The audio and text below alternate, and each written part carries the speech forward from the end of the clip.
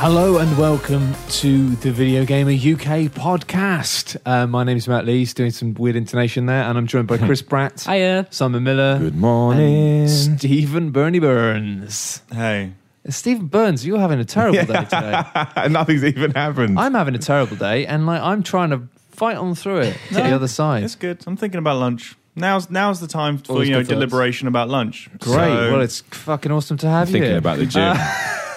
So what have you guys been playing this week? I've been playing Dead Rising 3. Can we talk about that? Is that interesting? Do people yeah, no, care? of course. Yeah. Because I've never played a Dead Rising game, and obviously, to be honest, the most information I ever received about a Dead Rising game was on the VideoGamer.com podcast from yourself, Matt Lees, and Stephen W. Burns. who Yeah. chatted about it a few weeks ago. So That was good, actually. going into it kind of knowing what it was like and then what it's not like this time, it was kind of difficult to work out whether I would have preferred the old ones or not. Because I quite like Dead Rising 3. I don't think it's a fantastic game. It hasn't blown my brain or anything, but there's something very Moorish about it. Yeah. It probably helps that I play it with Brat on a I was live gonna say, stream. we're playing it together. And Yeah. neither of us have a hell of a lot of experience with Dead Rising as a series, so we are just seeing it as this weird zombie game. And yeah, it's good, but there's been, I think the last stream kind of It's was a little bit different, wasn't it? We started meeting poor zombies that you can't just absolutely slash through and create. And that was a bit Havoc frustrating with. because I think maybe that way those enemies make more sense when you've got this whole restart thing and you're leveling up. So when you do get to these people, you're more powerful. Right. But when you just come across for no reason a zombie that's in a football uniform, a zombie in and American football. he took about I'd say we had to go through 2 weapons to take him down. And, I mean, these are so the weapons get degraded and they These vanish. are proper weapons. We had we had rake, loads. a rake made out of swords. and a shotgun and an assault rifle. I think we went through all 3 to take him down. All of That was- that to yeah. take down one zombie. just because he was in an American football outfit. It's like, at least put him in body armor or something. Up until that point, you can kill like 50 zombies at a time with a well-positioned zombie rake. But But I do like it. Like I say, I think it helps because I'm playing it with someone else who is experiencing it afresh, like me. Yeah. And that is interesting. And just being able to like mow down hundreds of thousands of zombies, there's a certain satisfaction to it. But my biggest problem with it, and again, this probably ties back into what made more sense last time before they make the changes, is it just feels like one giant fetch quest. And we were doing it on nightmare mode, so there is this kind of harbinger of doom hanging over our heads. But it just feels like, give this person to that person, and then you do that, and then they take you on to the next person, and then do that person to that person. It never feels like there's no real narrative apart from get out of the city. And I always thought there would be something to kind of spawn me along to keep me interested, but it's literally just you do me a favor, I'll do you a favor, move on to the next people. You do me a favor, I'll do you a favor. you can kind of see why they did that, because the most fun you tend to have is when you need to go a long distance and you just see a huge crowd of zombies. But we haven't seen much variation with the quests. No, that's it. And at the moment, actual we story don't itself. seem to be struggling with the time. We seem to have a lot of time left and not that much game left to do. Although, so it seems. It's hard to tell, isn't it? Yeah. Yeah, I mean, I've got to say the Dead Rising series is particularly famous for doing the old 1, 2 and that sort of thing and making you feel like you're right near the end. All right, then go. Okay. Whoa! Overtime Yeah. mode. Okay, right. At the end of the first game, there's like so you finish it, and you're like, yeah. And then there's a whole like 4 or 5 hours of the game just called over. Well- it has its own title menu, and it's like, it was actually awesome as well. yeah, Like you the have to escape finale from the of special ops. I remember finishing the first Spoiler. Dead Rising game and just being like sitting back and going, "Wow, that's an ending." I mean, yeah. To be fair, if you haven't played it yet, you're probably not going to. But I'm not going to tell you the chain of events that lead to it. Yeah. But the first Dead Rising game ends with a fist fight between you and an army general, course it on does. top Why of a wouldn't tank. it? Yeah. And it ends with basically you beating this guy and like punching him off the tank into this horde of zombies. But then it ends with Frank. And it's a bit of a shame they brought him back as a character again. Yeah. Because I thought the finale was amazing. That you've escaped. Sure, you've escaped from the mall, but you end up stood on top of a tank with nowhere to get into the tank, seemingly. And around you, the camera pans out and Loads it's of just like... zombies. It's so many zombies. That's cool. And That's it's just really like, cool. you're just going, great. Well, I've got to escape, but now infinite hordes of zombies. Yeah. I like that. Sort of like despair. There's nothing you can It do. was so cool. Well, if Capcom pulls that trick, then we're probably screwed. But at the moment, it does feel... I don't know, I just expected... I guess the grunt is that you just kill zombies. That's the depth here, whereas I thought there'd be something else. And I think the weapon customization is different now than it was before, right? Because now you find a blueprint, and next to the blueprint will always be the weapons that you need. You know what? I thought that was kind of an introduction thing, but that's happened almost every time. It's definitely a thing. It's not but like in the old games, it was it more bench. So in the second game, so you could craft anything. You could literally well, the benches basically you could only craft stuff at the benches, but the benches I can't remember. I mean, the second game, I can't remember. I think with both games, basically, you had the bench in a room, which would be like a maintenance room. So you'd be able to spot them from quite far away. You'd see a door and you'd be like, but was there more trial and error? Like, let's see what I can... Because this just tells you what to do. No, so I mean, well, you couldn't get it wrong. But basically, what it would be is you'd start off and you'd physically place one object on the bench. And then if you could combine it with the other item that was currently in your hand, the button wouldn't be grayed out. Okay. So it would be just a case of you just have to be a bit more organic. I hate that word, but we're going to use it. To be fair, some of the things you kind of had an idea and thought, I bet I can combine these two things together, and it would happen. And it kind of gave you hints by you'd find cards, basically. The idea it worked was you'd be able to make items at any point in the game. If you found those two items, you'd be able to combine them. But you wouldn't get the double PP bonus for using that weapon. You wouldn't start getting loads of points for using that weapon until you found the card. Okay. So often you find a card, by leveling up, it would give you a new card and it would just show you the item. But what was cool is it would show you what the item was, but it wouldn't tell you how to make it. It would just be like, you can use this. And some of them were really obvious. That sounds better. Yeah, they have moved away from that. But looks like it. You find the blueprint, the things are right next to it, and so far with some of them you do recreate them on later on. Of course, you'll know what to make from that point onwards. But yeah, like even the really special ones, like we made like a mini bomb that was like supposed to be a special item. It was a gold blueprint, obviously rarer items than usual, and the items were right next to it anyway.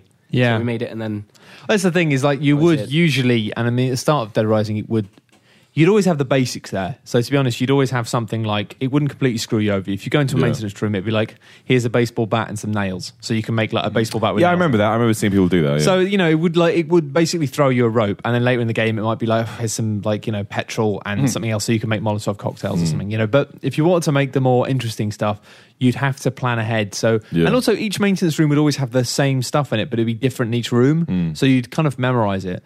And it had that kind of thing that you have in Dark Souls, because even though you did have a map, it didn't mark stuff on the map like items. Yeah. So you'd have to create your own mental map of the world. And that kind of made it feel cooler in a way, because navigating felt more important. It wasn't just, a lot of modern games now, you just follow the kind of golden crumbs, the bread trail, tells you where to go to get things. It required you to have your own mental map, which I think is a mechanic that too few games do anymore. And I think it's a great shame, because I think it's a really satisfying one to have to physically remember like where things are. Yeah. In your own head. I'm fairly certain I could still draw the Resident Evil mansion layout from memory. And I did it once while I was at work, not here, bored. And and I think the thing with Dead Rising, the thing the originals that you're getting at is that, and this is the same for Resident Evil, is that it wasn't all laid out for you. You had to remember, and it made navigating the geography a lot more dangerous because it was more on you to make the right call. Because you could kill everything in all those games, but eventually you would run out of shit to kill them with. So you had to make the right choices in where you went and how you went about it. Whereas now a lot of games like, go here, checkpoint, go here, checkpoint. There's no danger to navigation anymore. Yeah, which is a shame. I think the new Dead Rising keeps some of that. I mean, you're definitely thinking, right, this weapon's only going to last this long. I need to find the next replacement. I think what was lovely about... I think especially this tied in so nicely with the shopping mall theme was the way you did treat it like you were going to the shops. So I mean, maybe Christmas shopping done ASAP. Well, that's it. Maybe I approach shopping it's like more a interesting commando. setting as well. The shopping mall, I think. Yeah, it definitely is. But it was more the fact that it was like. It was like having a conversation with the other half or something, being like, we could pop in here while we're there. That's a good idea. And then maybe there's that nice little Starbucks in the corner. We could get a coffee. That's a good idea. Yeah. And you do that kind of planning, but it would be more like, well, the Japanese tourists are here. I need to save them before they get eaten. And then be like, but there's a toy shop here. I can carry the giant bear through to here, and then I can get the machine gun, and I can make a machine gun turret bear. And actually, you had precisely. This was one of the other cool things about Dead Rising, was because it wasn't just inventory items. You could use items that, because some of the bigger items you couldn't put in your inventory, like the giant cuddly bear. And it meant if you wanted to build the machine gun turret sentry bear, you had to physically carry one of those bears to a room. So it became even more planning of being like, you'd notice. you'd be like, there's a giant bear there and it's quite near to a maintenance room. So you'd know that if you ever wanted to make that for something, this is a good place to do it. Because it's the case of like, you do start to plan things and you go, there's a weapon shop here so I can pick up these. And it would just be a combination because it wouldn't all be about combos. Yeah. It would be sometimes like, there's a sword shop here. Wicked. Go and carry loads of swords. I love that sword shop. Yeah, it's a class and I remember exactly where it is. Yeah, and I think that's the thing, is it becomes like, I was worried immediately with Dead Rising when they made it like... It feels, the environment feels, there's no pattern. Well, it feels like a mess. You don't know where anything is. The fact that as soon as they said, and hey, one of the things you can start to do when you level up your character is make it so instead of needing a sword to make this item, you can use any blade. And that's the point I thought, why is that? That doesn't sound like a good feature. That sounds like... Yeah. They've made... I mean, like, convenience isn't always good. Like... I think not in that game. That's my biggest problem. It's too convenient. Yeah. I think that's the best way to put it. Even with this clocking in this timer counting down, oh my gosh, I'm like, everything's just there. Yeah. And the only real challenge we have is get through the horde of zombies, which is cool. Don't get me wrong. I like wading through zombies and chopping things heads off. You know what? But, I was, no, I think you're completely right. The only part where we've really struggled with it and we thought it was going to go wrong was when we ourselves made a mistake. And because we were playing on Nightmare mode, you can only save in certain areas. In the very first stream, we played an hour and a half and realised we hadn't found the save point yet. I realised. And then there was like this 20-minute just rush to try and get to a save point and make sure we didn't die along the way. Yeah, but sorry, go on. If that, I mean, we did that. That was our... Yeah, we created the atmosphere, not the game. We did it because we were being morons. What I was just about to say is that I think good games create a challenge. Yeah, I agree. Great games let you create your own challenge. And I think what I loved about Dead Rising was it allowed you to create your own difficulty curve. And it allowed you to choose. And when you died and had to restart the game and you were a slightly higher layer, that was basically like, I failed. But, I'll try again. Whereas before that, you're like, I'm not going to die. I'm going to see how far I can get. And it was constantly giving you the opportunity to push yourself. Yeah. One of the reasons that my favourite game of all time is Phantasy Star Online is because of the fact, and this is something that very few modern games seem to do, which upsets me, was it let you kind of access things that you shouldn't be able to via the online stuff. So in lots of modern games, it would be like, you're not able to go to this level yet because you're only level 10 and you need to be level 20. It kind of gates you off from content that it thinks you're not ready for. Yeah, it wants you to level up. Whereas what I liked about Phantasy Star Online was that if you were good enough, you could go straight through from the first level of Forest and you could keep going until you died. And if you were good enough, you could do it.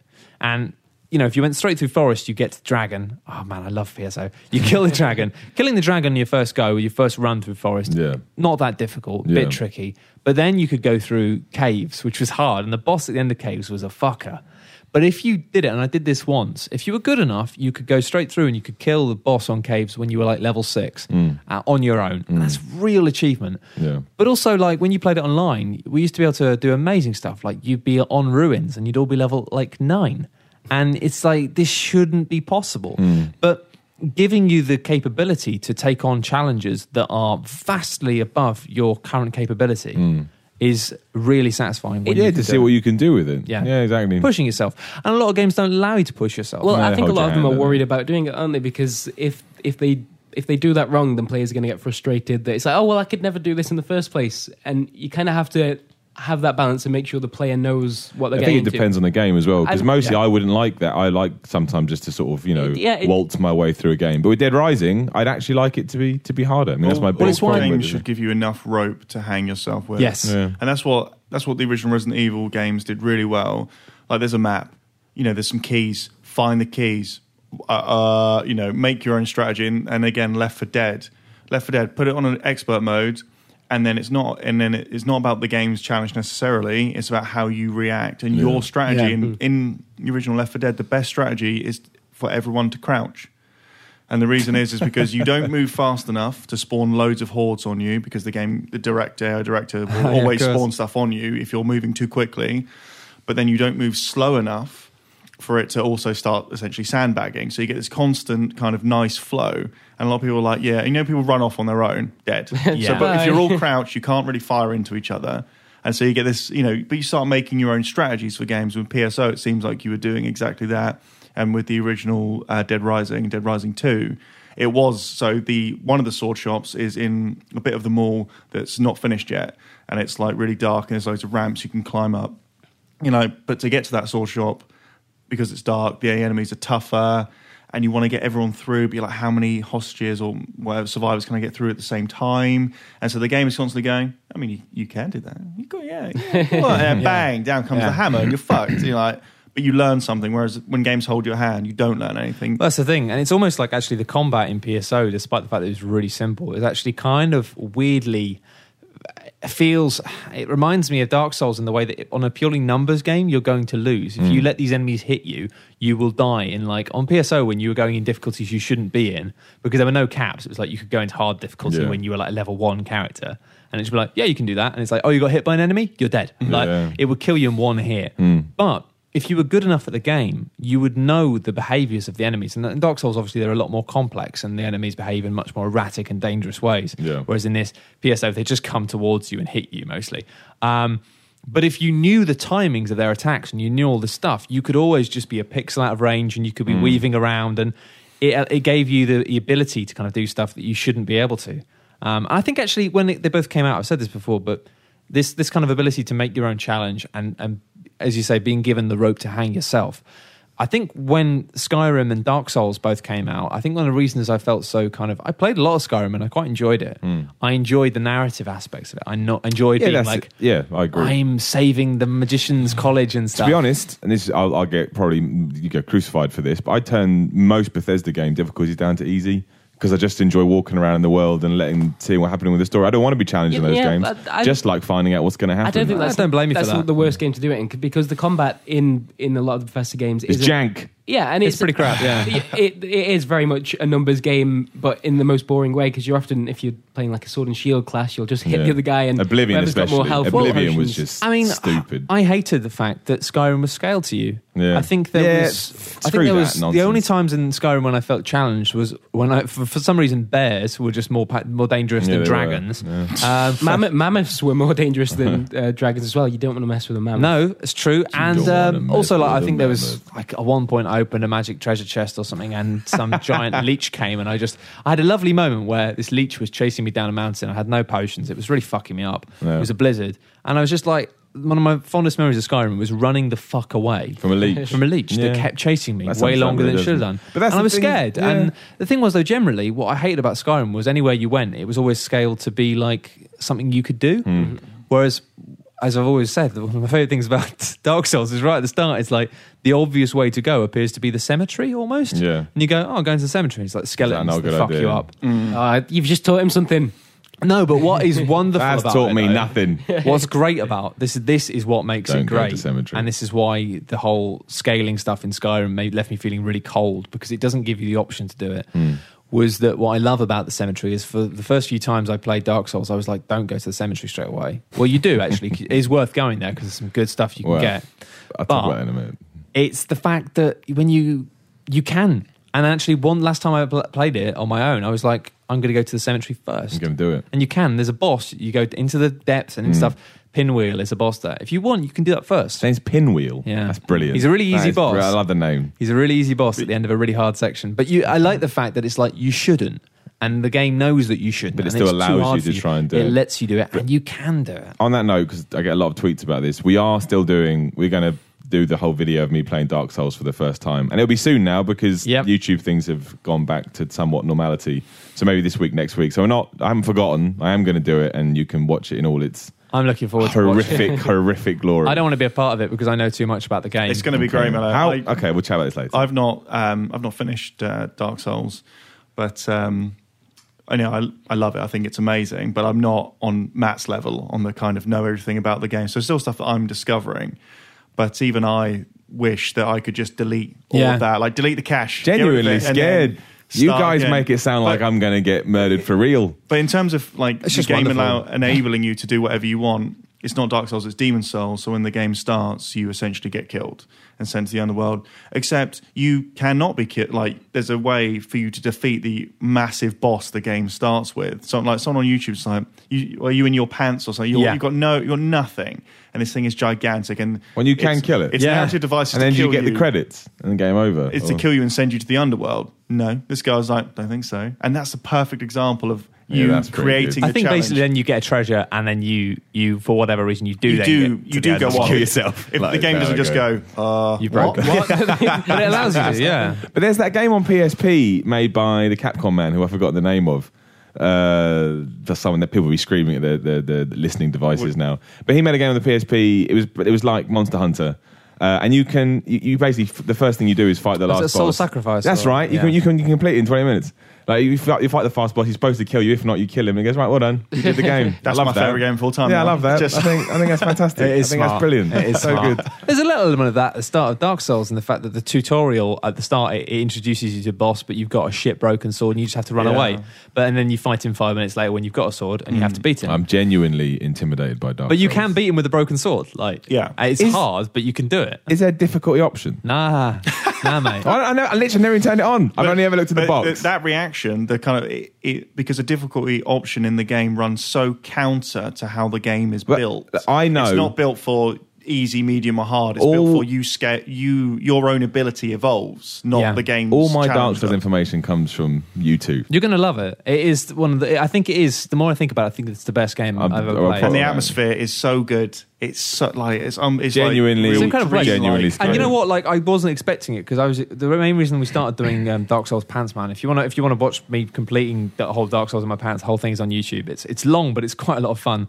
But I kind of did it because I wanted to play some more Dark Souls, basically. And it was a nice idea to do it in your pants. It was a fantastic experience for me because of the fact that having everyone on the stream, like I thought I knew a lot about that game. I didn't know anything about that game. Like, even though I completed it like almost 2 times, I didn't know anything. And just having people telling us about the lore and all this stuff that I'd never knew about the world and the game. It's a really cool world. And there's so many secrets and so many little things and so many like elements of plot, which it just doesn't tell you about, but obviously people have delved into it. It's a piece of work. Anyway, I should probably stop talking about Dark Souls. That was an amazing tangent. I feel I'm responsible for that. I didn't say anything that was like controversial this time. Actually, on that note, I'd like to apologise for last week about talking about knives. A lot of people tweeted me as it was a joke. I don't think knives should be used in any walk of life apart from cooking. I did sort That's of all I caveat at the time though that you were like quite deeply unwell. I was unwell and on pills, and it was a joke, but maybe a joke that went too far. No, of course. It's good to clarify. Yeah. Don't use knives. Don't use knives unless you're cooking. Then it's all right. I'll tell you what I've been playing though. Actually, I've been playing Zelda. Yes, and Link you go talk Between about that. Worlds because I'm doing So it again good. on hero mode. Fuck that. And you know what we were talking about with making your own challenges and stuff? Yeah. I think what's interesting about this game, and I think it is a very interesting Zelda game. I think a lot of people have said it's reductive and it's sort of just another Zelda game. No, but I think a lot of the changes they've made to it are really smart. And also they're changes that I think would be counterintuitive. And if I'd just seen them on paper, raw, I would have been horrified. Like the fact that now they've made it so that you don't have bombs and arrows. You just have this a kind of meter energy bar. Yeah, and that corresponds to all your items. All your items use the same thing that is a regenerating. So you can't run out of bombs. You can't run out of arrows. Yeah. So I would have been like, Sounds really? wonderful. I don't know. Yeah, obviously we'll get to you in a minute. But I think what I like about it is a lot of people say it's too easy. And I don't think it is. And it's made me really think about the nature of game design in a way. Because it is... It's not... It's really hard to describe this, but a lot of people say it's too easy, right? Because they got through the game and they realised they didn't die. Like you said, you died like 11 times. It tells you at the end. I died 11 times, yeah. I've died, so far, I've just got to the kind of low rule bit where you go into the other dimension. Yeah. Spoilers, but sorry, that's... If you don't know that, you're an idiot. Yeah. But I still love you, but you're an idiot. It's on the box. Yeah. It's on all the posters. It's on the trailer. It's like, it's everywhere. Yeah. It's on the key art. But it's basically, I'm about maybe a third of the way through the game. And I've only died once. And because it's not like super challenging in terms of combat. I've had a couple of moments where it really just ramps it up and puts you in a horrible situation. You've got bits where to you come die. as well where it gets difficult as well. I'm sure. But, you know, the thing that I like about it is that people seem to think it's easy because you don't die, when actually dying is not what makes a game difficult. And dying as a mechanic is not fun. Dying came from the arcade machines. The whole reason of death was put more money in. Yeah. That was why the risk of failure was the prime motivator for games for years, purely because lives were something you could sell to people. Whereas now, like, I kind of think the fear of dying is important, but not the actual death itself. I totally agree. I think that's where it excels. Zelda. I think that's the thing, is basically I'm not dying very often, but because of the rental system, it means that allows you to create your own challenge, because the safest way to do it it would be to just rent a couple of items and then get the items that you need for that temple, because it's quite clearly flagged. It shows you outside the temple what items you need for that temple.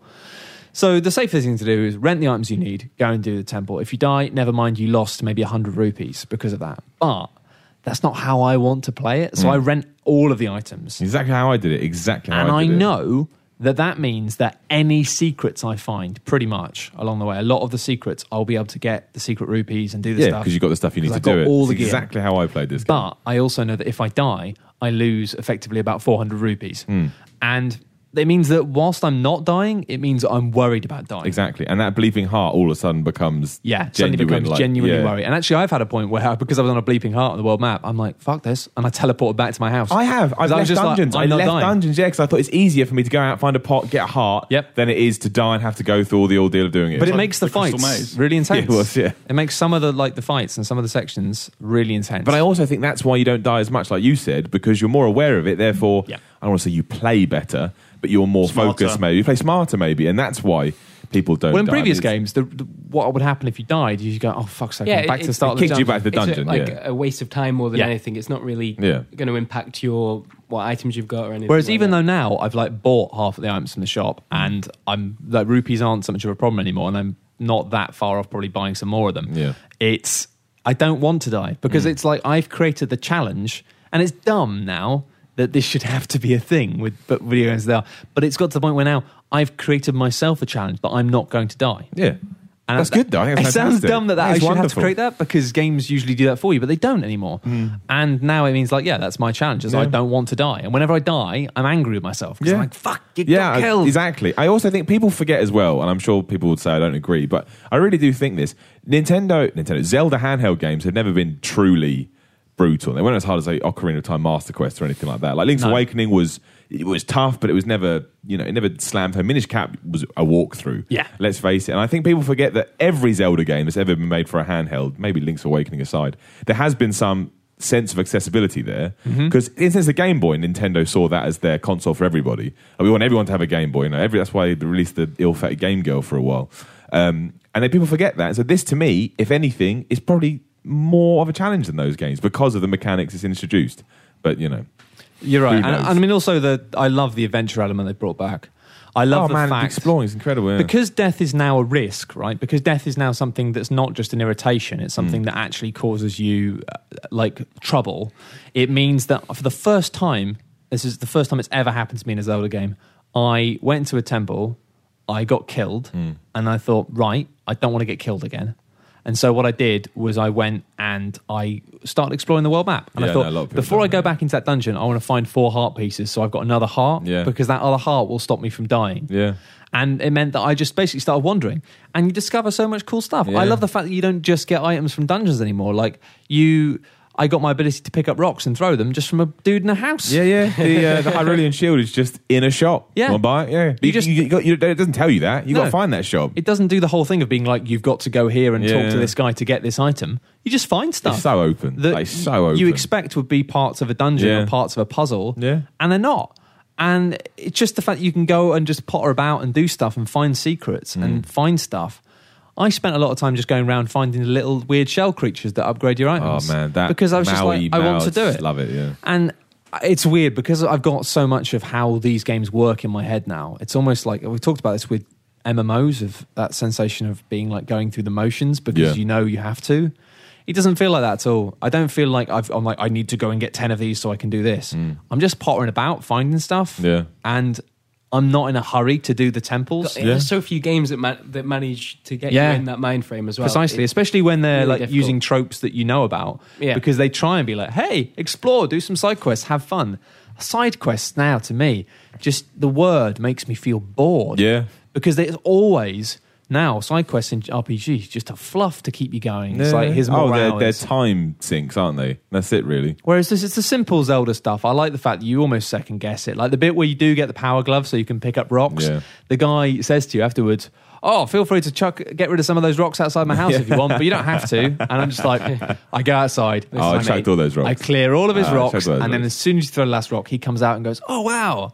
and it gives you a big, and it gives you a big fat rupee. Yeah, and also I've got to say, I fucking love that they've got rid of the wallets, because I was saying this to you the other day, Simon. There was nothing I hated more in Zelda than when you found like a big rupee and you had a full wallet and you're like, no! I know, what a waste. It's a complete waste of money. Devastating. Whereas now it's just like, because there's no cap, it's like, you never feel like, oh, there's no point me doing this now, because that you get more and you spend more as well. Yeah. They've balanced it very, very well. And to be honest, that's probably a mechanic they can take on through all Zelda games now. I didn't really think I missed trying to find a stupid wallet. No, same. I mean, that's the thing, is that I honestly think that they've done a great job of sprucing up the series. And actually, weirdly, it's the same with XCOM, actually. When they first saw they were simplifying XCOM, I was like, oh, fuck you guys, I don't want it simplified. And then it came out and I was like, you know what, these simplifications just make the game better. Yeah, totally agree. And I really think they have. So I'd really highly recommend it. I mean, we made a video last week saying about how should you get an Xbox One or a PS4, and my answer right now is don't get either. They're fucking boring and there aren't any really good games for them. 3DS, buy a 3DS XL. I don't know about you, but the 3DS XL, the 3D works better in my eyes. On the bigger screen, on the it's XL. better. Oh, I totally agree. It's I can't think of the word, but it just looks better. It does, and I've always hated the 3D on that console. I've always been... I've only Zelda, been playing in 2D so far. Zelda, I mean, not that your Zelda, A Link Between Worlds does use it exceptionally well. It does. It uses it in a way when you think it actually would be worse without the 3D on. Yeah, fair Whereas enough. Ocarina of Time doesn't. Ocarina just has It's the first game, I must admit, I've always said that they should get rid of the 3D, but it's the first game I've played where actually I love the 3D in it. Yeah. And I've heard people say that about Mario 3D Land, and I haven't played that myself You'd yet. hope so. I'm Considering starting the to think name. that Mario 3D Land is the best looking game this year. Do you know that? I was thinking Do you mean this the other 3D day. World? What did I say? Well, Land. I meant World. Yeah. I think just the way it looks, I think is astonishing. I think it's nicer than Rise. But it does. I mean, there's I'm not going to spoil it, but there's some bits in Link Between Worlds where you're kind of going up dungeons and they're kind of staircases and there's the drops down. Yeah. You then realise that you look down as you move that because there's lots of tower dungeons, because obviously that's a Zelda thing, dungeons with different levels, being able to see the scale of Vertigo, isn't it? Looking right down to the bottom and getting that incredible sense of depth, you realise that for a top-down game like Zelda with that incredible depth and detail, it's perfect. Because it really is. Like, there's some bits where you almost do, as you say, get vertigo when you're dropping down. Oh, yeah, it gives a purposefully. great sense of it, yeah. It's an amazing game. I mean, I think a lot of people, if you're not a massive Zelda fan, then maybe you won't appreciate it as much. But I just think that I think most people get something out of it. it's a lot of fun. Yeah. And to me, it's a really amazing Christmas game because it makes it's the me perfect feel like a Christmas child game. again. Yeah. And I'm kind of half saving it because I want to play it you at want to play home over those breaks. Christmas. Yeah, I totally agree.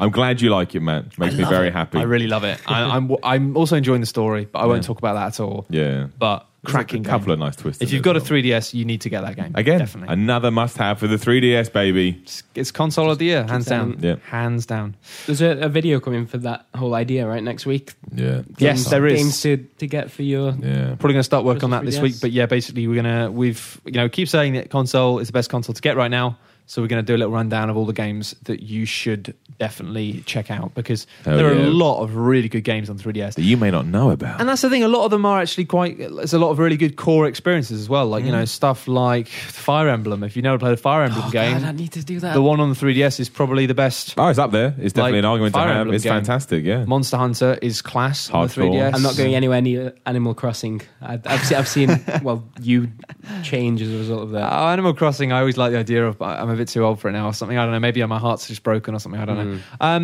Anyway, hate Animal Crossing.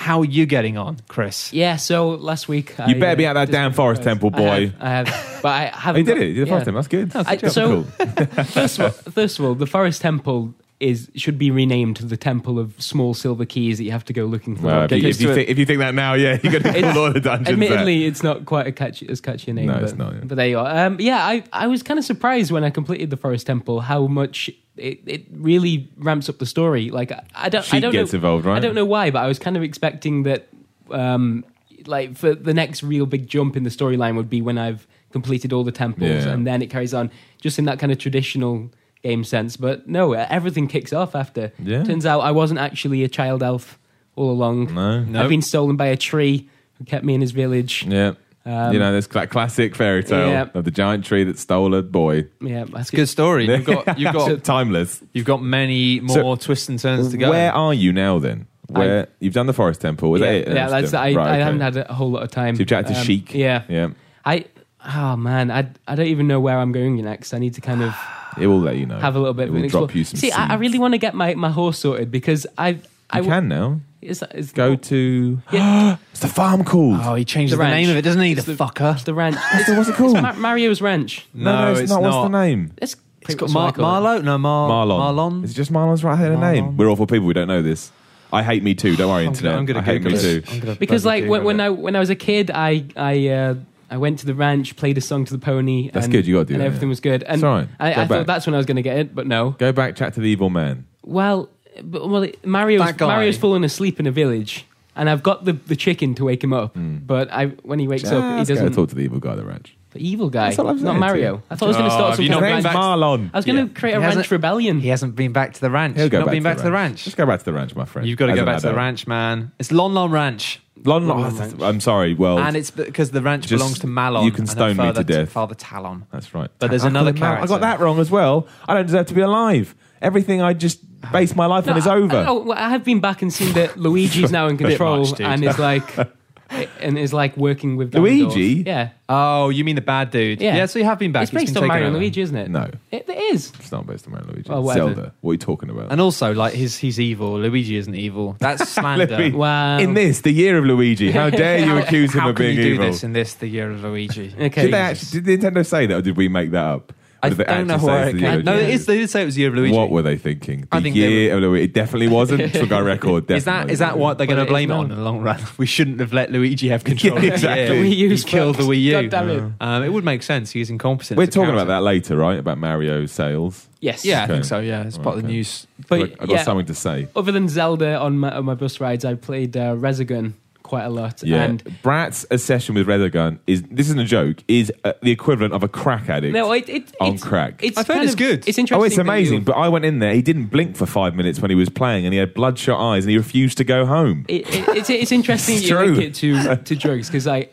haven't taken drugs. I haven't taken all of the drugs. But if I did take all of the drugs, I think it would be a similar experience to sitting down and playing Resogun. No. Because it's a video feature. Color just explodes in your face, and it's so good. You're really good at it as well, aren't you? Well, I don't know. You're in the top 2,000 at one point. That's not bad. Only on one level. It's not bad. And it took me though. a long time, Simon. Yeah, but still, I think that's in top 2,000 on anything. I think is pretty good. I don't know how many people have bought the game though. Probably not huge. Well, it comes free on PlayStation Plus, doesn't it?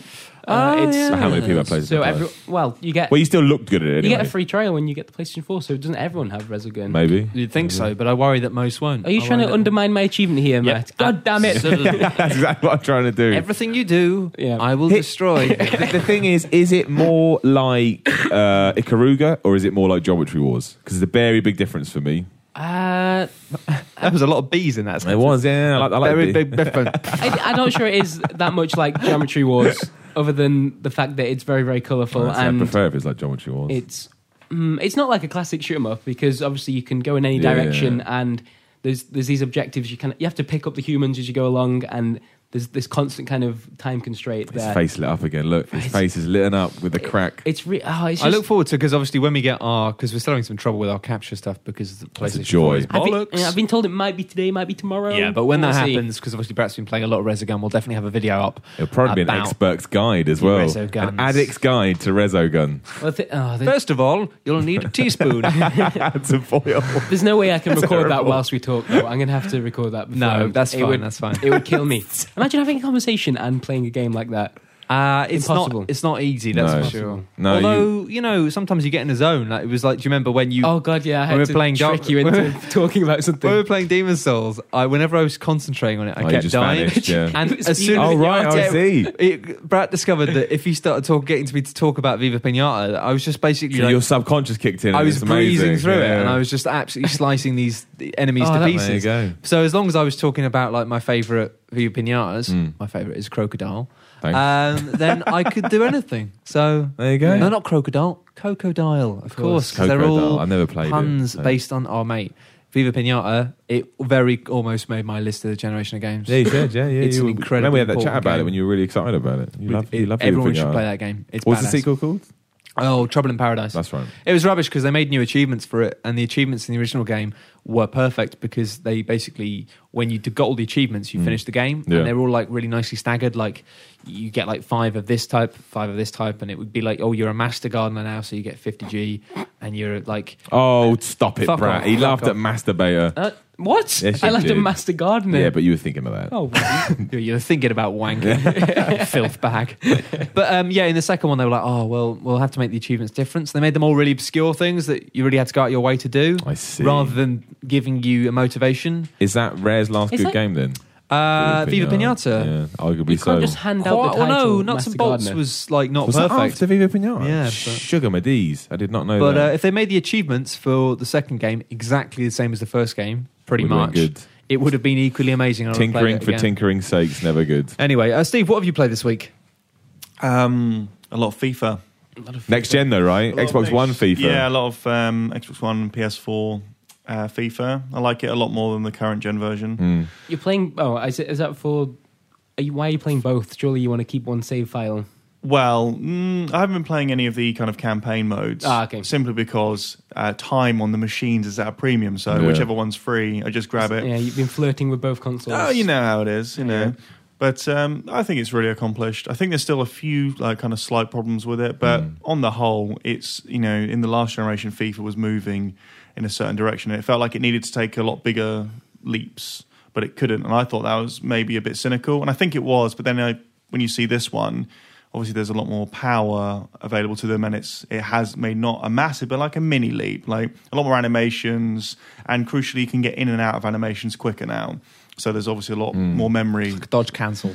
Pretty much. Yeah. But Crosses are still balls though. I played a few games, and one game I think it was Sunderland Yes, they are versus still Arsenal. balls. Oh yeah, and it finished 4-4, and every goal came from a cross on the head. Oh, It's really? ridiculous. I Today, man. thought they patched that. Well, I out thought that. somehow. but they patched it on the current one. What? The And current not gen the- version. What? They knew they'd made a mistake Honestly, and then didn't.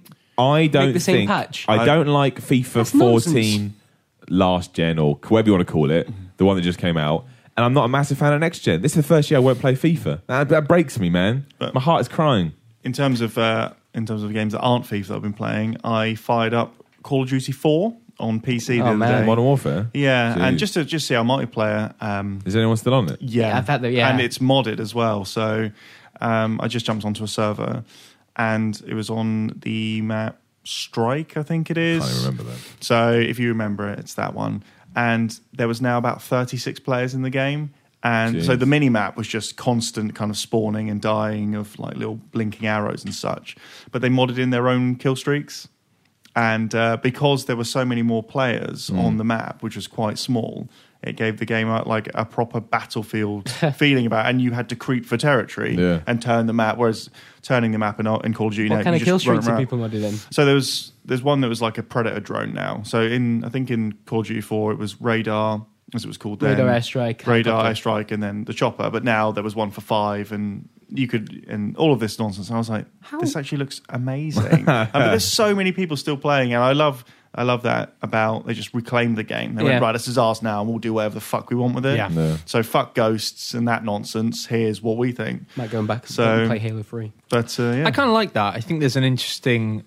I think that's almost the future of games in terms of the libraries, you know, because it's a shame that, you know, very often now games just get abandoned by publishers, and we always have like, you know, I mean, to be fair, a lot of them it's like EA are switching off the servers for Shitty Punch 4. Tiger Yeah. Woods, PJ402. for Facebreaker. No, I know, and it's like, you know, that's what, I Facebreaker. couldn't remember the name of it, so I said Shitty Punch. Your but that's name's what I better meant. and more We apt. should spend 30 seconds each week just yelling EA for making Facebreaker. What a pile of shit. Like, honestly, fucking They hell. make good games though, so I'll let them off. Yeah, but that one. But they did was also EA did also release Army of Two, and on the back it said only for license in certain countries, not for sale in Czechoslovakia. I was like, probably not, seeing as it's not been a country for about 20 years. But and also, didn't they have with the official World Cup game? Didn't they have for the Republic of Ireland? They had its national anthem was "God Save the Queen." Oh, Oh, Of all the blunders God. to make. That's bad. But yes, But- libraries. Yeah, that's the thing is, we're talking about Phantasy Star Online earlier. It was nice to see the fact that now PSO obviously is kind of like the Dreamcast servers. Funnily enough, I don't think are going anymore. I'm not sure. I'd be surprised if they were. And obviously the GameCube as well. I mean, I could never get the fucking GameCube to work online. No, it was an absolute nightmare. I spent a fortune on all the adapters. Broadband adapter. I just couldn't get them to work. I spent so long. Same with the PS2 one. I tried to use the warp pipe stuff. The VHS that goes in the back. Everything. Anyway, I like the fact that obviously with Blue Burst on the PC, it came out on the PC for a bit, but then all the official support for it disappeared. But then I think it's still going anyway. Maybe not. Maybe it's shut down now. But for many years, there were like unofficial servers that you could just basically use. And a lot of it obviously got a bit plagued by cheaters and stuff. But people were still like, fixing it and sorting it out and doing new events. And, because obviously what was nice about PSO at the time and the whole Dreamcast online era was it had all this unfathomable stuff to do with calendar days. So like you had if you switch it on this day, it does stuff. And they used to do it with nights on the Saturn. You remember you had the Christmas nights and stuff. But yeah, with PSO it had special events and they were really lame in retrospect. Yeah. But it was cool that you'd log on and there'd be a new special quest that you could do. Yeah, true. Gives you a reason. They kind of kept that stuff going a bit, which is nice. And I kind of worry with stuff like obviously Games for Windows Live is now becoming defunct very soon, which means if you haven't got the achievements on the PC version of Dark Souls, then you've got to get them quick. And fucking good luck with that because they are a bastard. Yeah. Like some of them are like get every weapon in the game, which requires you to complete the game like 7 times. Oh, good. That'd be fun. No. 5G. It's just like, precisely. Yeah. Something like 50 as well. It's a big one, the fuckers. Anyway, I kind of worry that with games like that, because I don't really trust Namco to appreciate the long-term benefit of something like that, because they seem like a dim company. I just worry that with any masterpieces like that, which require online to really function, they won't die one day. They might die. Maybe. It might just be the case if somebody's just going to go, you know what, only 10,000 people are playing this now, let's just switch it off. Yeah. Which is a concern. And I just hope that, especially with all these new consoles having very kind of closed off ecosystems, I worry about the future of stuff like that. And in terms of games now increasingly just have online as a part of them. You're right, because you can always just plug Mario Kart into your SNES, but the games like that won't work. They're not like that anymore. Work. Games aren't built like that anymore. I wonder with the consoles themselves, what happens when you try and use the Xbox One in it won't 25 work. years? It will not work. Is that I'll something probably that go will on be record possible? now as I don't think That's a good point, actually. Yeah, especially with the online stuff. Yeah. Unless they, at the end of the cycle, do a patch which turns that off just for collectors. It is interesting because it's like, it's brand new territory, isn't it? That's the thing with games. Mega Drive and SNES, if you still got them in the cupboard, you can plug them in, play them. The Mega Drive and SNES had internet connectivity via adapters you could buy. But they weren't integral. And I think that in 25 years' time, the Xbox One, it will be the same as if you boot it. I can't remember what it's called. It's something it's like Mega Drive modem, but it's got a stupid, cool, early 90s name. Extreme modem. Yeah, imagine trying to fire that up now. It just laugh. The internet would go, excuse me? It'd blow up your house. What? And with the library, saying about libraries, I have access to one of these Steam Press accounts. So there's so many games in there that there's a Call of Cthulhu game in there. Get that bad boy on immediately, and people there's people are making patches for all these games, and they're doing the work that publishers really should be doing in games. And in the film industry, in the music industry, I know it's different, but every 10 years you will have a new Godfather, and it will have more stuff that wasn't there before. You'll have like Francis Coppola's original script notes. It will look even better. Call of Duty 4, it'd be like in 10 years, like, oh man, Call of Duty 4 was amazing, wasn't it? Nobody would do anything with it. And it will come down to the guys who, and there was hundreds of people on these servers. And it was like, oh yeah, these are the guys doing it. So it's just a shame it has to fall to the community. Well, that's the thing. Like that. I think it's just because we're not at the stage with the remastering thing. It's a cultural thing with games, and I think it will happen. But it's like now the film industry is big enough that you can just release a new version of Apocalypse Now every 10 years, and they know that film buffs who like to have a collection of top films will go and buy the latest version of it. Just for the collection, whereas games collecting is still in its infancy. Games in general, though. I mean, like, what the fuck is going on with art? Like, you can still tell that games are way too geared up to children with the fact that all of our collector's editions is like, hey, look at this plastic shit you get with it. Like, can you imagine a fucking statue of a girl with her tits out? It's like, there's a statue of Willard on his boat going upriver, reading a monologue about the Vietnam War. That's it. Oh my god, look at this! It costs 150 quid. Yeah, but you get a little statue of the guy on the boat reading the books. Like, it's so cool. Don't worry. When the generation shifts, and then we're the old generation, we can make it. You press a little red button on the base of it. Charlie, don't serve. I'm not gonna lie.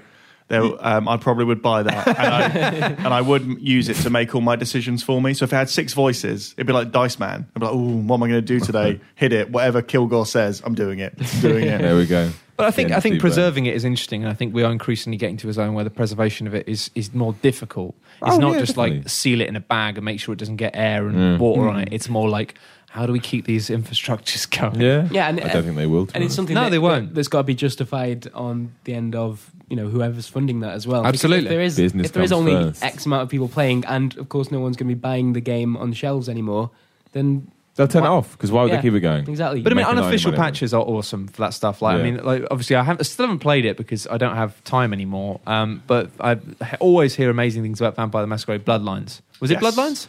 Yes, well, the second one, right? The one that was broken. The one that was really first good Source but broken. game. Yeah. So I mean, I always hear that was incredible, but it was really broken. But the community basically fixed it, and now you can download it. And because Steam is compatible, all that stuff, you can just install patches to it and then run it. Yeah. And I love the fact that Steam is open enough for basically to not give a fuck what you're doing with your files, providing you're not like breaking the game in a way that's cheating. It just goes, oh, sure, you want to install some fixes, regardless of who they're made by?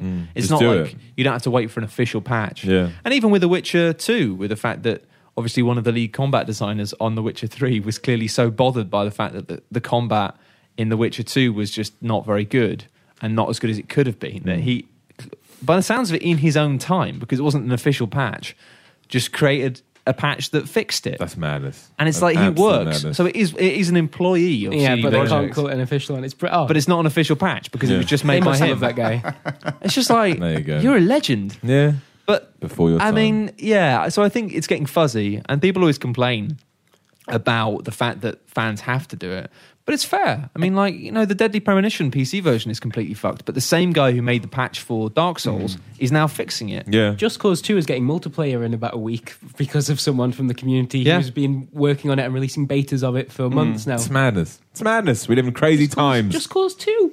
Oh, man. Just cause. Why'd you do it? Just cause. 2. And I think as well, it's one of those things where the whole working for free thing is a really complicated argument that stretches outside of our industry in terms of like, should people do work for free, etc.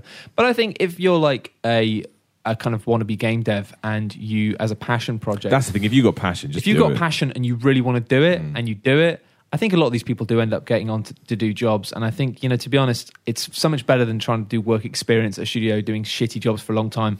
What's wonderful about the open source of games is that if there's a game that you love, but it's broken and you can fix it, and you'll probably get the notoriety through that. Yeah. To then Well, look at get the a Black job. Mesa guys. Precisely. Like, what games have you made?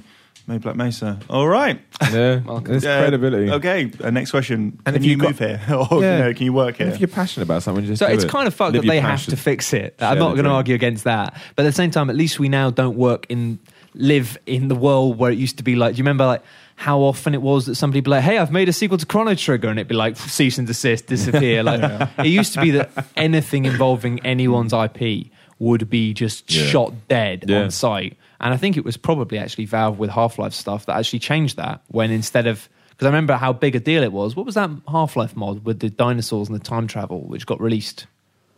What was it called? Half-Life Dinosaurs. I can't remember, but it was a mod for Half-Life, which was like a cowboy sim, Sounds space amazing. cowboys with dinosaurs. It was quite good. But because it was quite good, Valve basically went, this is a really cool mod. And they gave it a retail release. They basically published it as a separate game. Yeah. And I remember that was a big turning point, because it was just like, wow, you can actually use official materials. If you choose the right things and choose companies that aren't dicks, you can use their official IP and actually not only be allowed to do so, but actually be given their support. Yeah. And everybody benefits. Which is, beautiful world. I just terrified that one day Steam will die and my collection of games on that will just disappear. Don't worry about it today, man. It could happen. But aliens could come down tomorrow. That's less likely. Well, I can't argue with that. That's true. That is true. Anyway, I won't talk about it this week because we've banged on for too long, but I've also been playing the Diablo 3 Reaper of Souls beta. Of course, yeah. And the too long didn't read version of that is, I'm quite interested. It feels like they've actually kind of almost made the game what it should have been originally, That's good. with some new stuff as well. Yeah, to make it feel fresh. I really hated what they did with the auction house. I felt that the infrastructure and playing as part of a larger economy just absolutely ruined for me the core experience of what a Diablo game should Diablo. be. Like, it's nonsense. Like, looking back on it, and even at the time, people were like, but no. Come on now. It was a point at which I realised, and I've said this before, but it was a point at which I realised when I was halfway through Hell difficulty, and I put about 6 hours into Hell difficulty, and I realised all of the equipment I was using was stuff I got at the end of the first difficulty.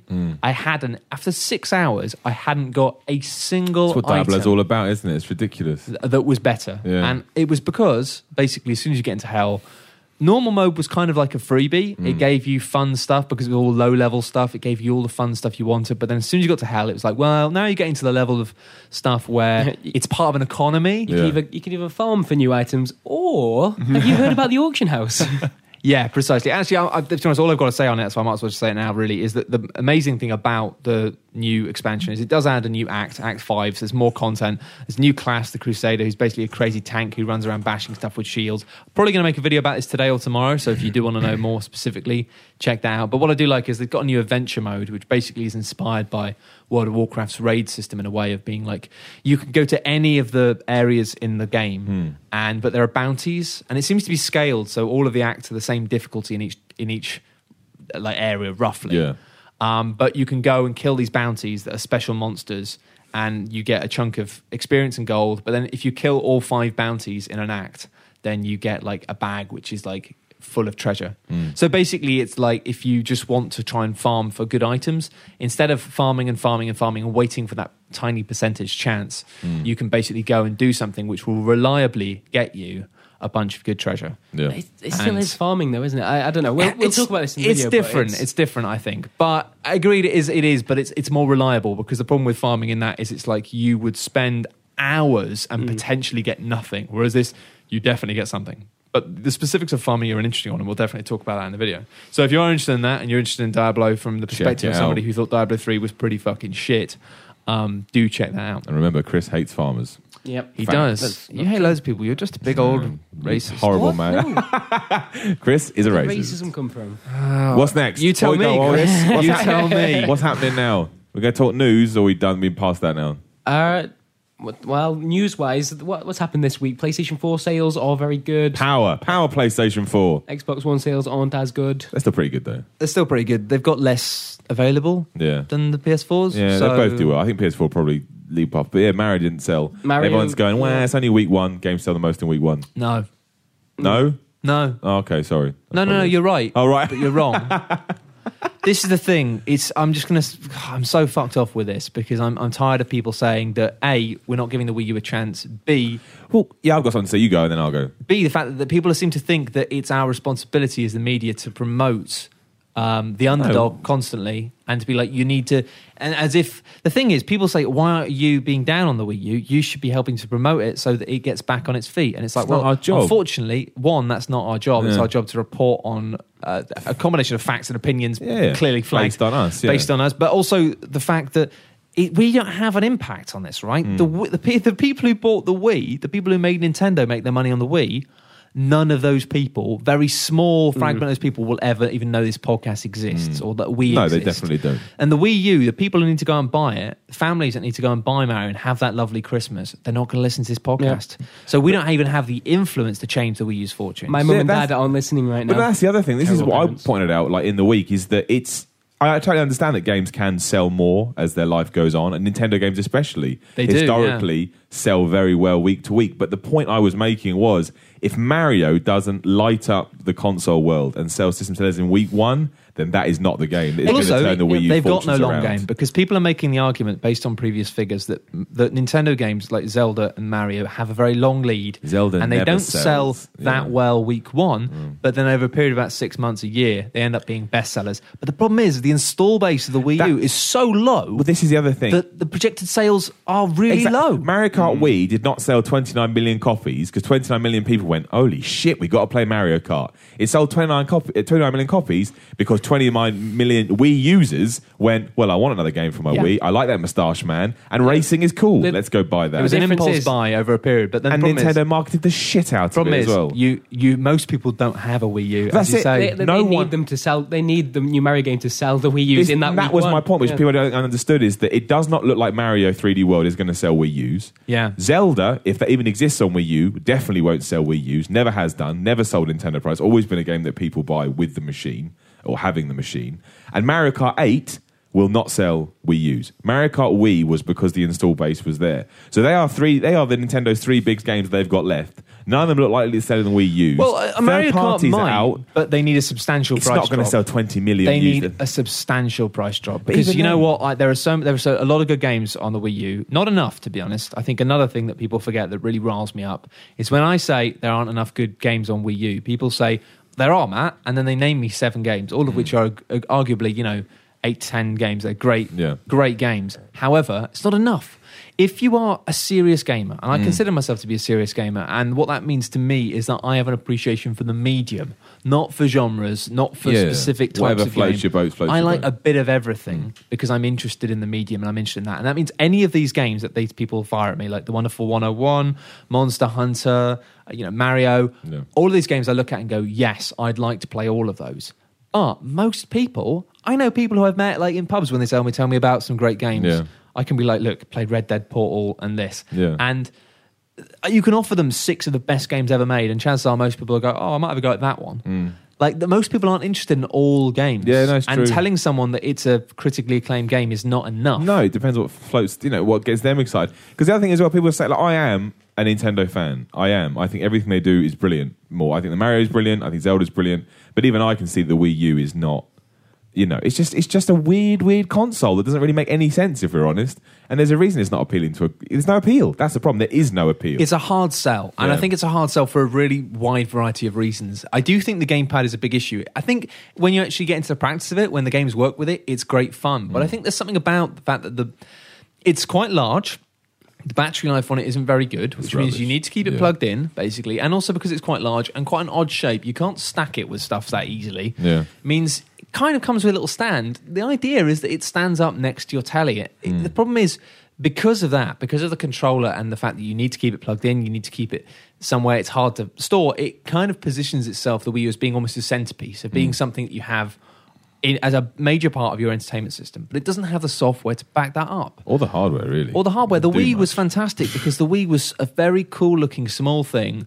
The Wiimotes looked slick as well, but you could just chuck them in a drawer. Yeah, it was a gimmick, wasn't it? The Wii succeeded on its gimmick that we all thought wouldn't sell, and we were wrong. You could describe that gimmick to, someone that isn't as invested in video games so easily. It was an innate thing. But that was the problem, wasn't it? You say, Wii bowling, you can actually pretend you're bowling using... I think, I get that. Yeah. You go, Wii U, well, you have a screen and it becomes your portable screen when you walk around. It's a bit like an iPad, I want it. It's a really tough sell, but I think at the moment it is as simple as there's too many weirdly subtle logistical things that don't work. And I think actually, you know what, the whole being able to put the Wiimotes in your drawer, those things on batteries lasted for fucking ages, which meant that you could just basically chuck them in a drawer. If you chuck your gamepad in a drawer, next time you...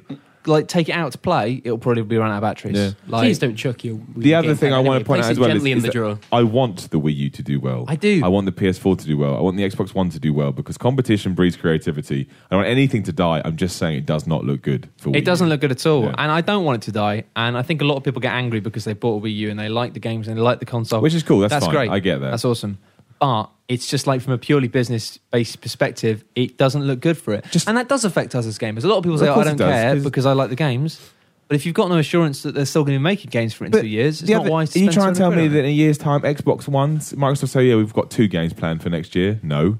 They'll have hundreds. As far as we know, in terms of games that you can only play on your Wii U, it would be Zelda or Mario.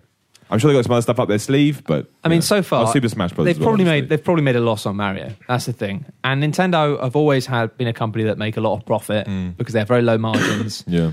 And I don't know. I mean, the thing is, everybody always has this image of Nintendo of being this cute and cuddly, family-friendly family company that will keep making...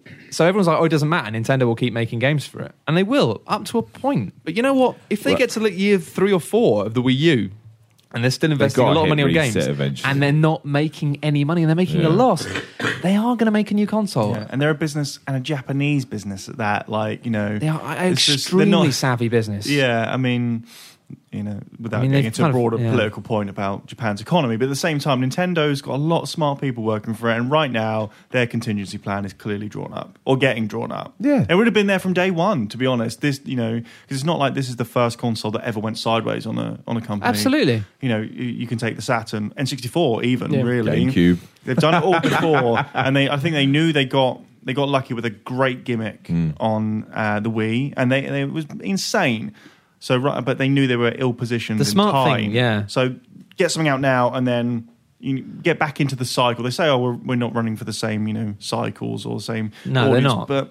But they have to. You have to degree, consider those people. Well, I think that's the problem. Is they've created something which is perhaps supposed to be like a second console. Yeah. And I think doing that before the new ones are out, it still means that there's still a chance it might do well as a second console once people have decided which console they're going to get out of these two and dealt with that and save some more money. Yeah, maybe. But I don't know. It feels to me like there's any mainstream buzz for the console is just dead in the water. It's like the Dreamcast. The Dreamcast came like a year before.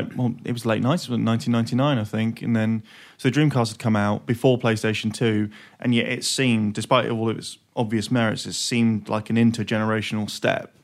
And so people, when they saw the PS2 and it had a DVD player, for example, they were like, well, this is the true next step because a different medium, blah, blah, blah, blah, blah.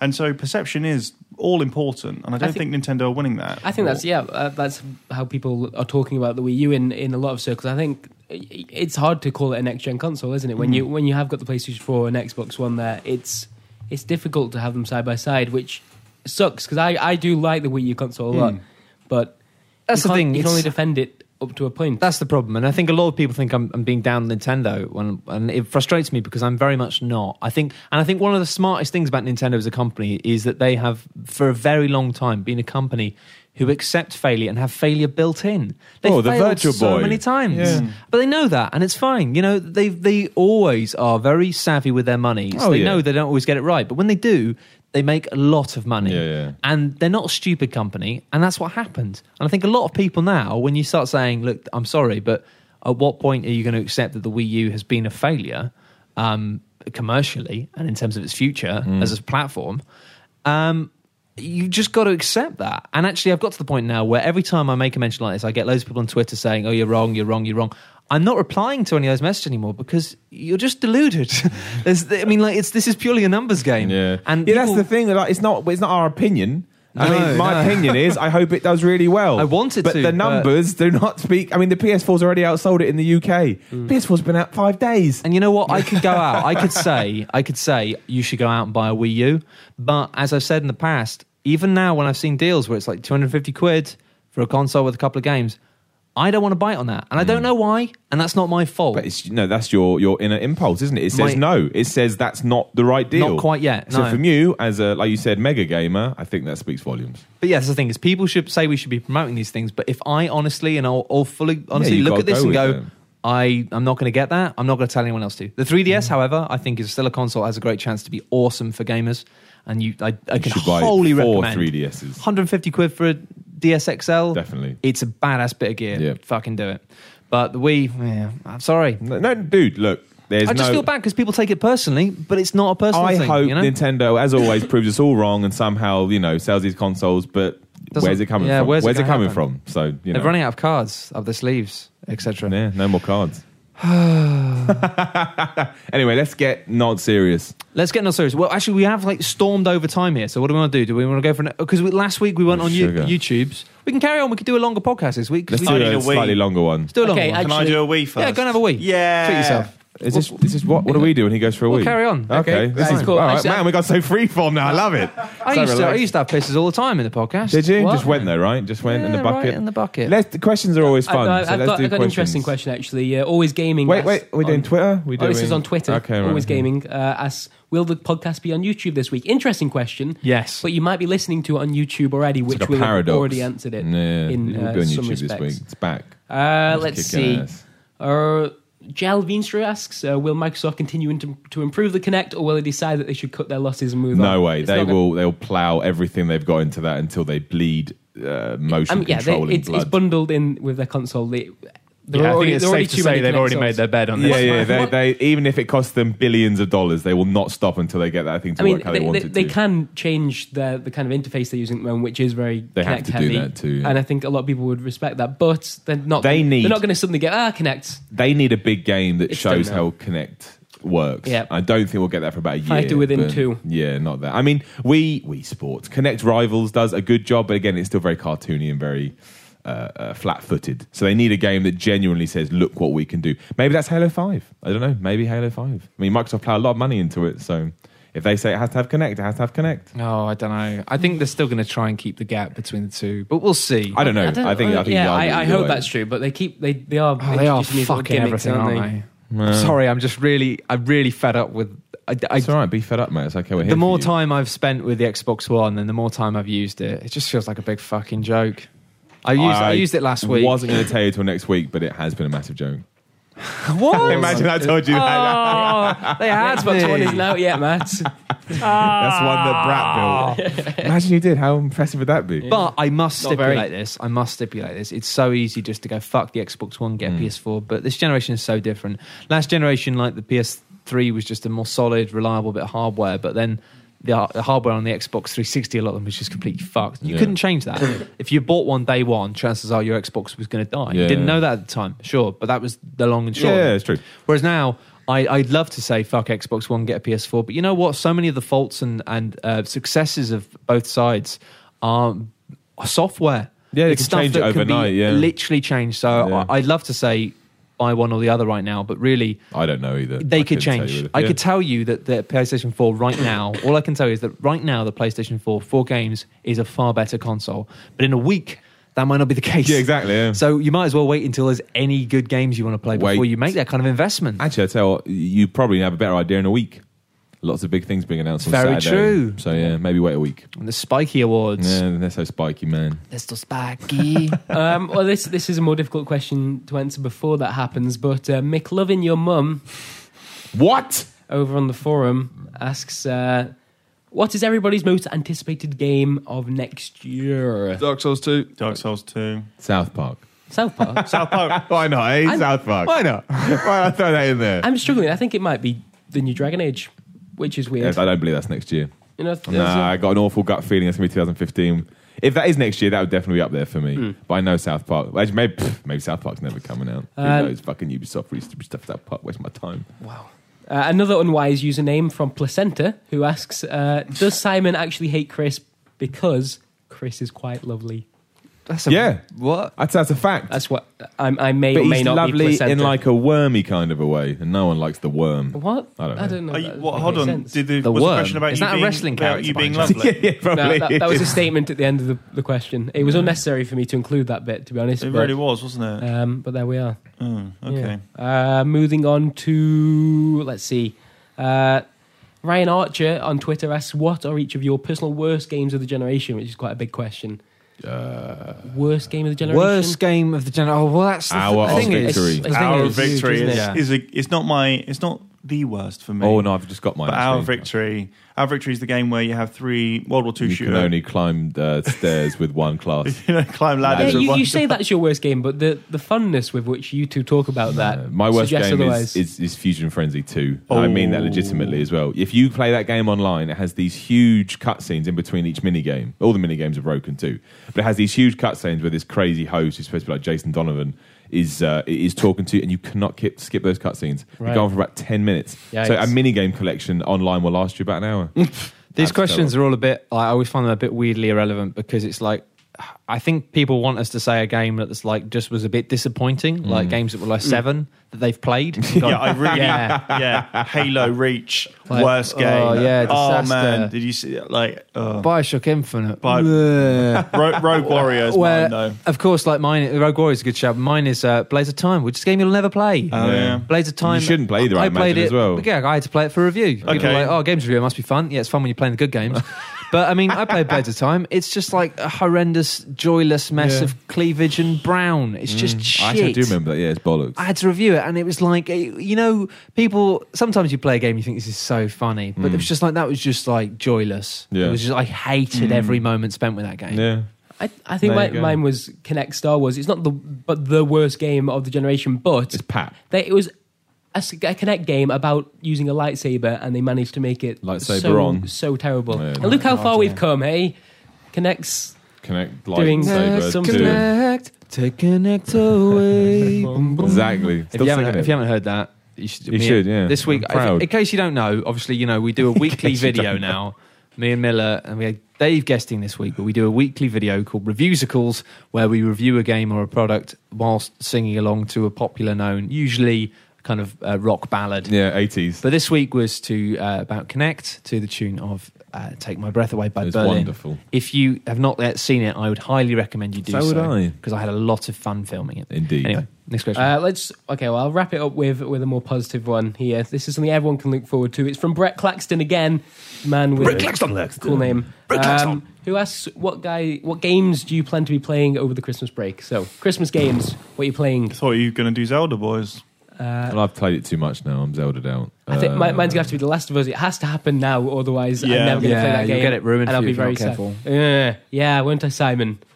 He almost made a spoiler on the live stream. Well, he didn't quite, though, I guess. I think. Hopefully. I don't know what I'll be playing over Christmas. Oh, God, that sounds like the start of an NSPCC advert. Simon doesn't know what games he'll be playing this Christmas, but he knows he'll be alone. Yeah. Suggest some games for him. Cold. I don't know. I'll have to get back to you on that one. Just £30 a month. Buys him another fucking video game. Steve, what's your Christmas game you got on? You got something you've been holding off for? No, Christmas games used to be Uncharted games, but then Uncharted 3 came out and it made me so mad. It ruined Christmas. I didn't finish it, so I could go back to it, but I won't because it'll ruin another Christmas. I don't really know. I think because I spend a lot of time around Christmas, with go home with my friends. Game. So probably Pez, to be honest. Probably a lot of Pez. Party Pez returns. Yeah. Steve Burns. Just easy, and then dip into the old Steam library and see what's about. Have a dabble. Whoa, yeah. Dip into my Steam library. 1,400 games. Fuck yeah. You can have whichever one you want. Yeah. Not Batman Arkham Origins, though. That's not on there. It's good to know. I'm going to play a bit of Zelda, probably. Nice. Actually, I'll tell you what I'm going to play. I'm going to play Monaco. Oh, yeah, nice. What's yours is mine. Yeah. Because I played a little bit of that with Bratters at the start of the year or earlier in the year for a little video on the internet. And I really like the look of it. And I like playing games like that with my brother. Yeah. Last year we played Origins. Nice. Rayman Origins was just an amazing time. Actually, if you haven't played any of the Rayman games yet and you've got family who even vaguely like games, can't recommend enough that you play that multiplayer whilst obviously a bit tipsy because it's Christmas. Yeah. You're just going to have almost untold fun. Yeah, you won't be able to understand the fun that you're having. It will just make you smile and laugh, and you'll have a lot of joy. How many people ended up playing Monaco? Because I've got no idea really. I think it did okay. It's a top-down, colourful heist game where you all take on a different role, and it's really good for. We've got a great feature about that coming this Saturday. That's timely, isn't it? Yeah, cool. about Monaco and about how heist games, about how a lot of developers try to take films and cram the tenets of film into games, but it's heist games that really meld the two forms really, really well. So look over it Saturday. Except for Payday 2, which is frankly overrated. I still want to play more Payday. You know what? What I saw of Payday, I really like the look of it. It felt like a game you need to invest more time in. It ended up being a horde mode where you killed police officers over and over again. I think it did to begin with, but I get the impression the more I read about it and the more I see about it that you need to put a little bit of time in before you do anything else. But I played a couple of games people knew what they were doing, and it was totally different. It was they were like Left 4 Dead in that way. It feels like a lot of strategies come out later. They knocked out guard and then switched his radio off and said to the radio, "Oh, everything's fine." And they really had stopped it. So there was a tiny shootout at the end, but really, I've played it for probably 3 to 4 hours and haven't had one experience like that. It just feels like if that's what you want to do it straight away. Don't. Well, I know. I agree with that. I think they fucked up with that. But I do think that it's a game I'd like to play with 3 friends on Skype and take it really seriously and try and level up and try and specialise. Yeah. Because there was something there. It was one of those things where I didn't like the fact that it became a kind of police shooting gallery way too quickly and for the first start of the game. But there was also something there, the whole thing of throwing a bag at somebody else, grabbing it and walking down, and the soundtrack kicking in. Yeah, it's cool. It does really evoke that kind of heist movie feeling. Yeah, it's cool. Payday 2's also in that feature talk about how 2 games that are very different take filmic influences and change them. And I think that Payday 2, I think you're both right. I think that from what I've played of Payday 2, it should start in a far faster and better manner. Like, oh, now I'm using the drill and the drill stopped. But at the same time, how do you build the longevity into the game? I suppose they could have built bigger levels or bigger heists, but again, that's a design. I think they're still working on it a lot. I know there've been some complaints about the DLC. It's interesting, though. I mean, a lot of people I know have played it for a very long time, and there's clearly something now, and I'm intrigued to work out what it is. But I'm on the same page as you, Brad. I mean, I think when we made the video, I was making that same complaint. I dislike the fact that it doesn't give you any option immediately to be stealthy. Show your cards. Get on with it. But it was the sort of game where I was crap at it, but I wanted to get good at it. I enjoyed how crap I was, though. Yeah. I enjoyed the fact it's like, I'll look after the hostages. Yeah. And then literally I look away from the hostages for a couple of minutes and I come back and I'm like, all of the hostages are gone. I might have stopped looking at them for a minute. There's something fun about that. Yeah. But yeah. Any more questions? No, I think that we need to quickly rattle through. Well, we do. Well, first of all, we have we're doing the thing, don't we? We have first of all, we have it was a feature which we introduced. How have I forgotten this already? This was a feature that we introduced last week, and it's now going to be a weekly feature. But and a bit of a first here. Hopefully, this will work. I've created a podcast sting. Ooh, you're listening to a professional podcast now, baby. That's right. Get in my car. Yeah, that's right. I kind of muted it a bit too early at the end, but Miller Instinct. You get the gist. I genuinely, for the sake of everyone listening, don't know what this question is. Yeah, because we tweet out during the podcast. We should probably say quite a few people suggested Miller Instinct questions before the podcast began, which is great, and thank you for getting involved. But we can't let Simon know anything because he has to give a gut reaction to this question. It's got to be the Miller Instinct. So when we tweet out for questions on the morning of the podcast, and there's any questions, but you've got to wait for the Miller Instinct tweet. Yeah. So here we go. Here's the Miller Instinct question for this week. Are you nervous? This is from David Twomey, aka Kramus. He sent quite a lot of Miller Instinct questions. Cheers, mate. But this one's quite good. I like this one. 3 thugs surrounding Bratters. Intervene or strange curiosity to wait a few minutes and see what happens. The latter. The latter. Because why are 3 thugs surrounding you? Like, I'd have to know what's going on. And also, if they benefit of the doubt, Simon. No. If they did start attacking you, then I could swoop in and make sure you were right. But they may do something funny like, I don't know, integrate you into their gang or put you into the locker would be the best, and I can come and laugh at the locker. So until I know what they're doing. Also, I can't just go and beat up some thugs when I don't know what their responsibility is. They have to do something wrong before I intervene. That is classic. So thank you, the authorities. That's right. Yeah, there's a man outside my house with an axe. Has he killed anyone yet? But there's a big difference. He's got a hockey mask on as well. Is it outside? Is it outside Brat's house? That would be hilarious. I'd leave the guy outside Brat's house and just to wait to see what he's going to do. So yeah, I'd wait. Curiosity. I'd wait. That's as long as there is some kind of Batman moment once. I just want the Batman moment, if I'm honest. I just jump in. Well, that's Miller Instinct for this week. Thank you for taking part. I'm going to play the jingle again because I messed it up. One sec. That was better. That was better. So just imagine you heard it like that the first time. I love it. But yeah, it's a new weekly feature. Congratulations, us. We got buttons. We did it, yeah. And also, before we go on to the competition winner, obviously we do Member of the Month, which is you can win a game of one of 3 ways, thanks to the lovely people of shop2.net. You can win 1 for being the coolest person on the forum, as voted by the forum. So, I mean, take that with a pinch of salt. Or 2, you can be, as a joke, I love you. Or 2, if you just vote for somebody in the forum, you get entered into it as well. Then you get entered into a raffle where you can win a game for basically doing fuck all. I will get in contact with those 2 winners from last month. After the podcast. So probably should have brought their names in here. It's fine. Brad's good. Don't worry, that's fine. Those are honestly like slightly less important. The forum winner is important. Obviously, the random winner, that's not important. We don't need to announce that. Pat on the back. Congratulations on being randomly selected. You really earned it. You did it. But this is the real. I mean, this is the crux. This is the meat of the pie. People that put effort in. This is for the competition, which was we want people to reinvigorate a classic character and bring back a mascot from an old era for a modern day. Yeah. And we did also say if you wanted to, you could create your own brand new mascot. But what we were really looking for was to take a classic video game mascot and bring them forward into the modern next day. generation. And I've got to say, like, you guys are bloody awesome. Like, when we started doing this as a laugh, we just got loads of really terrible drawings. Which is good. Which is great. And we're still getting loads of terrible drawings. Yeah. And don't stop doing that because, my God, they do make me laugh. Yeah, me too. But the level of quality and inventiveness in the past couple of months has got ridiculous. I was saying to Brad, it used to just be that we'd be like, haha, these are funny, but that one's definitely the winner. Whereas now, we've actually, like... had to have a jury involved. It's really hard. I mean, I know, the thing is, people always say, oh, it was so hard to pick a winner, right? Generally speaking, it's not. People are lying. When people say, oh, it's so hard to pick just one winner from all you excellent... Like, what they really mean is, most of them were shit. This person's clearly really good. But in this case, I genuinely mean that. Yeah, we had discrepancies. And I mean, I just like to give some shout-outs. You got some shout-outs as well. But Obsidian Aura did an amazingly weird thing, which was like Cool Spot wearing the Oculus Rift, and you could see what he was seeing in the Oculus Rift, and it was like a demonic 3D picture of Don Matrick. Demonic Don Matrick. It was fucking weird, but I like that. Annihilator, the Mnemonomat. I was trying. It's hard. Yeah, that one was awesome. What have you got? I've got, basically, because when we were talking about it in the initial announcement, we were talking about an adult Spyro the Dragon. Yeah, that was bringing great. him forwards. Look at that!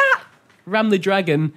Who did that? Freaking awesome. Obviously, we're making a mistake here. I usually make this mistake if using podcast. But you can hear that I'm waving a picture around, right? I've got to say, we are going to do. That is. We are going to do a gallery video, even though we've announced the winner. So if you want to see these, then do check out the gallery because there'll be a fantastic. Or you can just go to the forum and skip to the front of the meet queue. So that was an amazing Spyro. Annihilator did a picture of Judgment Boy. I love Gregory Horror Show, so that's cool. The Victorian did Knick Knack, which was a combination of Nicolas Cage and Knack. It was my winner, to be honest. It's a good pun. I'm sorry you didn't win this time, but it was Weasel my Pants did an amazing reboot of Bubsy. I really liked the drawing. It had a nuclear explosion in the background, and it had a very dynamic... that was really good, yeah. No, there was something about the drawing. It was they've got a real eye for dynamic character design. I thought that was excellent. And there was a bunch of. So who good won? ones. Damn it! However, the winner. I think the reason this one's a winner is, in my mind, is because it's so drawing. It's very amazing. Mm-hmm. Wow, such mascot. Wow. And it's somebody who's made Naughty Doge. Doggy Doge. I think it's Doge. I think it's Doge. Actually, let's raise a question. How do you say... I don't know. I know it's an internet meme. And I know you say meme by saying meme. I've always gone for meme. Doge. But this is seems right. Let's go with Doge if we all This is agree with Mr. Doge. The Quiff is Dead, and it is a picture of Crash Bandicoot with the face of the meme Doge. And the execution is perfect, the joke is funny, and it could not be more of our time than that. So well done, my friend. And it made me laugh a lot. And it's just generally a fucking brilliant picture. Hopefully it's already on Reddit or something, because it's just ace.